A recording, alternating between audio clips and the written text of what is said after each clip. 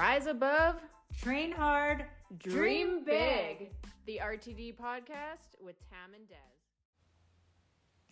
The ability to adapt to life when things change fast is, I call it mental agility. Like we talk about agility in sports, like the ability to like change directions with no real warning. Mm-hmm. I feel like people struggle with this in their fitness routine. Like say the holidays come, like it's Christmas, New Year's, like that comes every year. Mm-hmm. But for some reason, we have a hard time adapting to that. It's because not enough people are proactive. Everybody's reactive. Gotcha. I swear to God, if people haven't read this book yet, you need to go out and buy it now. I'm like this guy's number one supporter, but like the 7 Habits of Highly Effective People, I read this in. It talked about being proactive versus reactive. And so many people in the world are reactive and you don't even realize it. So say all of a sudden you have negative money in your bank account. Now all of a sudden you're like, holy shit, I need to get a job. I need to now you're scrambling to figure shit out when at probably some point you had $500 in your bank account. At that point, you should have been like, oh, I need to do something. And then been proactive, taken steps to get to where you want to be. And now you wouldn't be in that negative position. Yeah. That is like some things are planned, right? Like kids being off school for 2 months in the summer, 3 months in the summer, however long it is. Your family vacation is usually planned. And those planned things also we have a hard time adapting to, and we know that they're coming.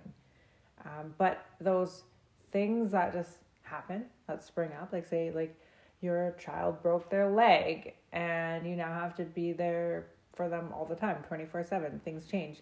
What are you going to do in those times to continue on your goal or to continue on the journey? Like the goal should stay the same, but the way you get there might look differently. The plan changes. Yeah, the plan changes. Like say maybe you lose your job or something and you have a new job. And the new job that you have is you're not nearly as active as you were in that old job. So now we have to think about like how are we going to adapt to that? How's our lifestyle going to change? Can we walk to work? Can we walk to get a coffee? There's always a solution. Totally. And I got a great client success story on this. So I have a long-term client. She's been with me now like 4 years. Yeah.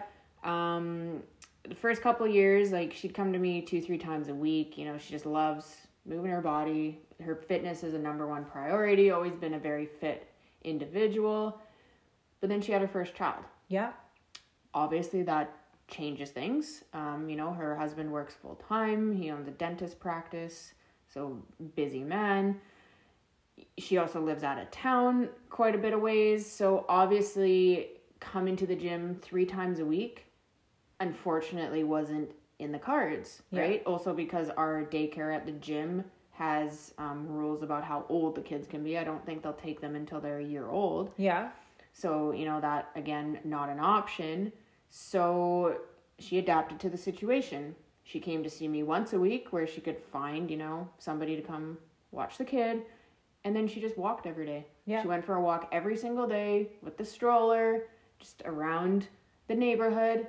Saw phenomenal results. Like she was back to her pre-baby body in, I think, 6 months. That's awesome. Right? And most people would just be like, oh, I have a kid, I can give up now. Right? Like, that's a stretch. But a lot of people do that. It's like, oh, I have this new circumstance.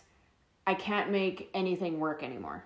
Yeah, or even traveling, like vacation is a big one too. Like my last vacation that I went on, I was in prep for a competition and you can still make things work. Like maybe sometimes you have to change the plan a little bit or, do a little bit of extra cardio or something to make up for those extra calories here or there. But having the ability to pivot quickly is a life skill. Oh, 100%. And another example that I'm going to give is because this is something I actually really like to teach my clients because it's so important if you want to sustain results that you get. Yeah. Is learning how to adapt and how to be proactive. So I taught a big chunk of my clients how to do that just before Christmas. So 45 days before, the holidays where, let's just say for 7 days, you're not going to be working out. Yeah. Let's just put that number out there, right? Make it easy. So 45 days beforehand, I said to everybody, do you guys have any commitments in the next 45 days? No, not really.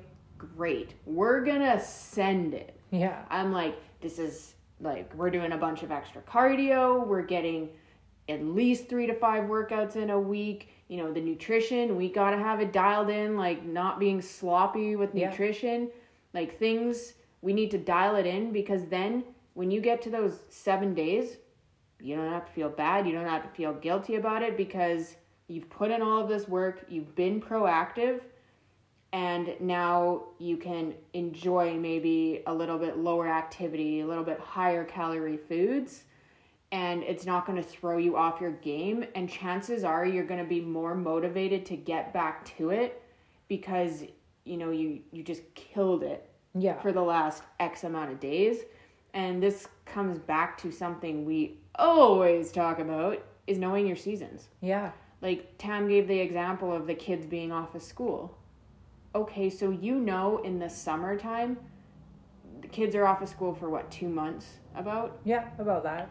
So if you're a parent and say you have 2-3 kids, that's going to be a bit of a busier time, and maybe a time where you can't make it to the gym 5 days a week. You can work out from home. You 100%. Can change up the plan. You can take the kids to do something active. Maybe take the out whole family for a bike ride. Do a playground workout. Yeah, there's so many options here, but people they'd rather make excuses than put in the work. It's easier. And another thing for adapting, I had a client a few years ago who had a very sedentary job. Did not move very much. I was looking at the tracker for steps, and we're a steady 3,000 to 4,000 steps a day, which is really low. And I was trying to get to the bottom of why is the step count so low? 12-hour shift, just a lot of sitting. And it's okay, well, this person had fat loss goals, very inactive, super low metabolism. I did not feel comfortable dropping this person's calories any lower than they were at. And the only other solution I had was to get this person moving more. Mm-hmm. So this person had to move more with the hours that they had. And I said, is there any other position that you can take at your work that would have you moving more? And she's like, oh yeah, I think I can work something out. Bid on another position at work. Her steps went from 3,000 steps a day to 12,000 steps a day. And she lost 20 pounds in 12 weeks just by making that one small change. Wild. Change. You're spending 12 hours a day at work. Let's work with that time to make those changes. It doesn't always have to be in the gym or in the kitchen. No, 100%. I got another client example as well. In this 45 days, I had same kind of scenario. Client had a very sedentary job, but she was killing it on all other fronts, but also hated that she, had to be sitting all the time. So she would literally do on her paid 15-minute breaks, she would do a yoga practice at her desk. Because she has a cubicle, right? Yeah. Would just do a yoga practice in her office. And I know not a lot of people might be comfortable doing that, but that's how she got more movement into her day, or went for a walk on her lunch break. Just simple things like that, and results phenomenal. Yeah, the walk on the lunch break is huge. That can make such a big difference as far as movement goes in your day. Just sneak in your food when you're not on your lunch. I'm trying to. If you have the option, okay, well, I could go for a walk or I can eat my lunch. I don't have time to do both. Adapt. Figure it out. I'm sure you could figure it out. Yeah. And that's even so speaking of adapting, let's take travel. So I have a lot of clients that are business owners. They travel a lot. One comes to mind specifically. He is always traveling. Yeah. Always somewhere. And we always have discussions about nutrition. And I was like, okay, you know what? We're going to figure this out this year. And I said, next time you go on a business trip, I was like, I need you to track your food because I need to see like what's going on. Yeah. And how can we adapt to fix this? Because a lot of the time when you travel, you think like, I gotta eat out all the time. Yeah. And I did a whole episode on like ways that you can beat that, like booking an Airbnb instead of a hotel, even just having a fridge in your hotel where you can store small things for like breakfast. I don't know if a lot of people know, but you can actually bring food on an airplane. Yeah. I did that the last time I went to Arizona.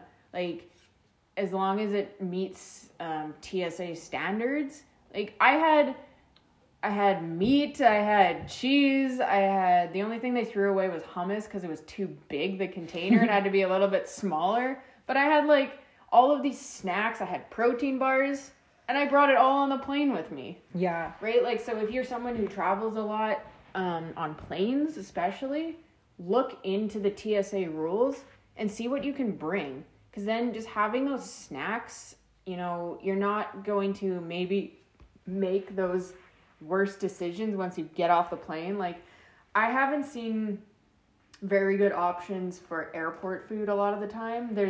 Sometimes I've seen like a smoothie place. Yeah. But chances are it's going to be fairly high calorie fried foods, not the best options. So like if you have those snacks and stuff, you can bypass that completely and then maybe go have a better meal later. So you got to learn how to adapt.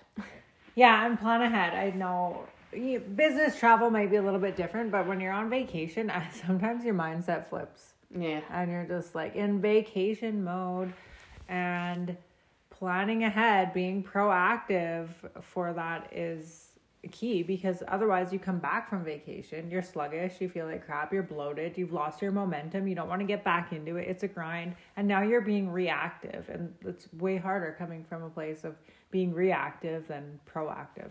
Well, yeah, because I think when a lot of people become reactive, they go overboard. Right? Yeah. They have this all-in mentality where it's like, oh my God, I feel like shit, I'm bloated, I'm, yada-da-da-da. Or all-in mentality on, I'm going to an all-inclusive vacation, I'm going to get it all in me while I can, and then make up for it later. Yeah, it doesn't work like that. You can't make up for anything. You can't make up for sleep. You can't make up for eating bad food. Like, it doesn't work like that. You can't work it off. Yeah. And so then they get stuck in this hamster wheel of all in, all out, all in, all out. And then you stay stuck in the same place. Yeah. It's instead of adapting. What we talked about on the other podcast, mini bulk, mini cut, mini bulk, mini cut. Yeah. Same type of situation. And I mean, over the long term, like we're talking years, you'll see some results, but you're not going to see them quickly.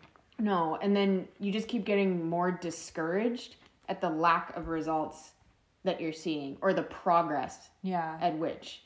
So again, it kind of, I think, comes down to knowing your seasons, knowing what's coming up. Yes, life is going to throw curveballs at you, but that's also when you really have to tell yourself that you are important and your health is important. Because I've had this conversation with a lot of people too, where it's like, oh, well, I have to take care of my sick parent, and I have to do this, and I lost my job, and I this and that and that. And it's like, okay, awesome. Not that any of those things are awesome, but stop blaming your circumstances on your lack of results, because the longer that you do that, the further behind you're going to get, and then the more painful the problem is going to become. Yeah, and just like the agility to be able to adapt to a situation, I feel like it has a lot to do with mindset. Mm-hmm. Like I'll walk into work sometimes and it is a massive day, and I hear complaining all around me. I could easily like get into that too. Oh, today's gonna suck. It's gonna be hard. My hips, my back, my neck, like whatever. Or hell yeah, let's fucking go. And that's my attitude 90% of the time, because that also gives me the mental agility to be able to adapt faster, because I've given myself permission. And I think too, like when you get into this mindset of, oh, it's going to suck or whatever, it does. Oh, it does. You manifest it. Yeah. And like a big thing that I've actually started doing with a lot of my clients, because one of the biggest excuses when it comes to like trying to adapt is time. You get the, I don't have time.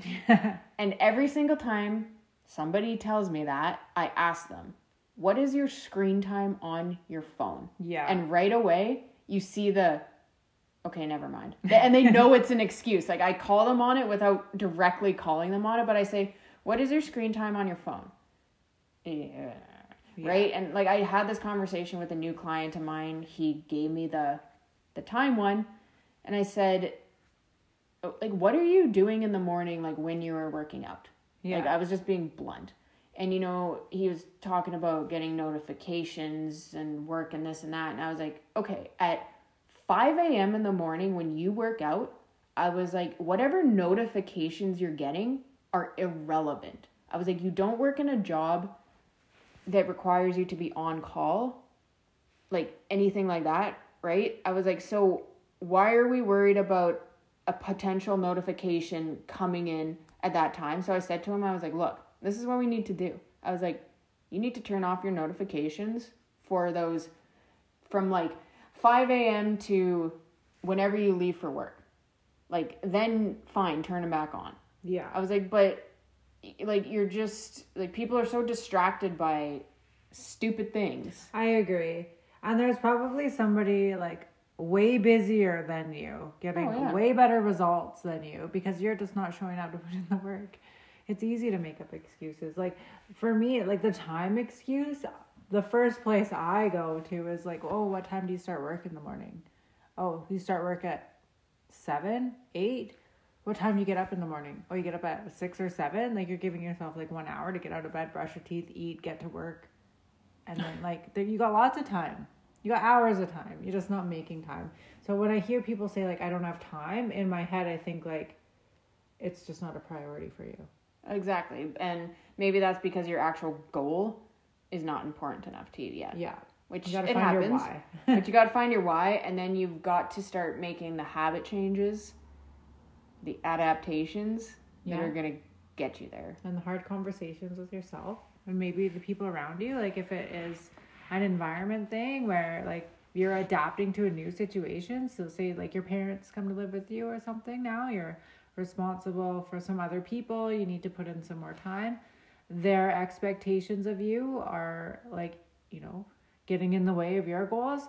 Set some boundaries, adapt to those. Like, put yourself first so that you can take care of everyone else around you. Yeah, and I think the last part we kind of wanted to talk about on this one, because I feel like we've both been tiptoeing around this before, because it could be taken as a controversial topic. Yeah. But I do think it's important because we are in, you know, physical, mental health. Is the excuse that people use a lot of the time of depression, like suffering from depression, like I can't do this or I can't do that or I haven't achieved that because of I struggle with depression. And I'm not underplaying depression. I myself have struggled with it. I have had bouts of it. I still do have bouts of it. But again, too many times people will use it as an excuse. And the thing about depression is you don't always feel that low. There's days that are better than others. Like, there are some days that just knock you down and you cannot like physically get out of bed, right? Yeah. But there are days where, you know, things are a little bit better. Things look a little bit brighter. And those are the days that you need to take action to figure out how you can better this situation. Yeah, if you know that it's something that you struggle with, if you know that you go through episodes of it, like, how do you set yourself up to navigate that? How do you adapt to that? Like, if you know like it's not going away and it's something you struggle with, like, how are you going to adapt to that situation? Maybe you work out at home. Maybe you do something different. Mm-hmm. Maybe you phone a friend. Maybe you hire a therapist. Maybe you have to get medication if it's that bad, right? Like, but you have to take the action steps on anything, not just depression, on any circumstance that you are given. You have to take action to figuring out how to adapt. Yeah, I the think action. The easiest thing to do is nothing, right? Oh, yeah. So, yeah, go take some action, adapt, work on the skill of having that agility to change with life when life changes. And be proactive, not reactive. Yeah, no excuses. Yeah. Well, thanks for tuning in to another episode of Rise, Train, Dream, and we will catch you fine listeners later. Catch you on the next episode.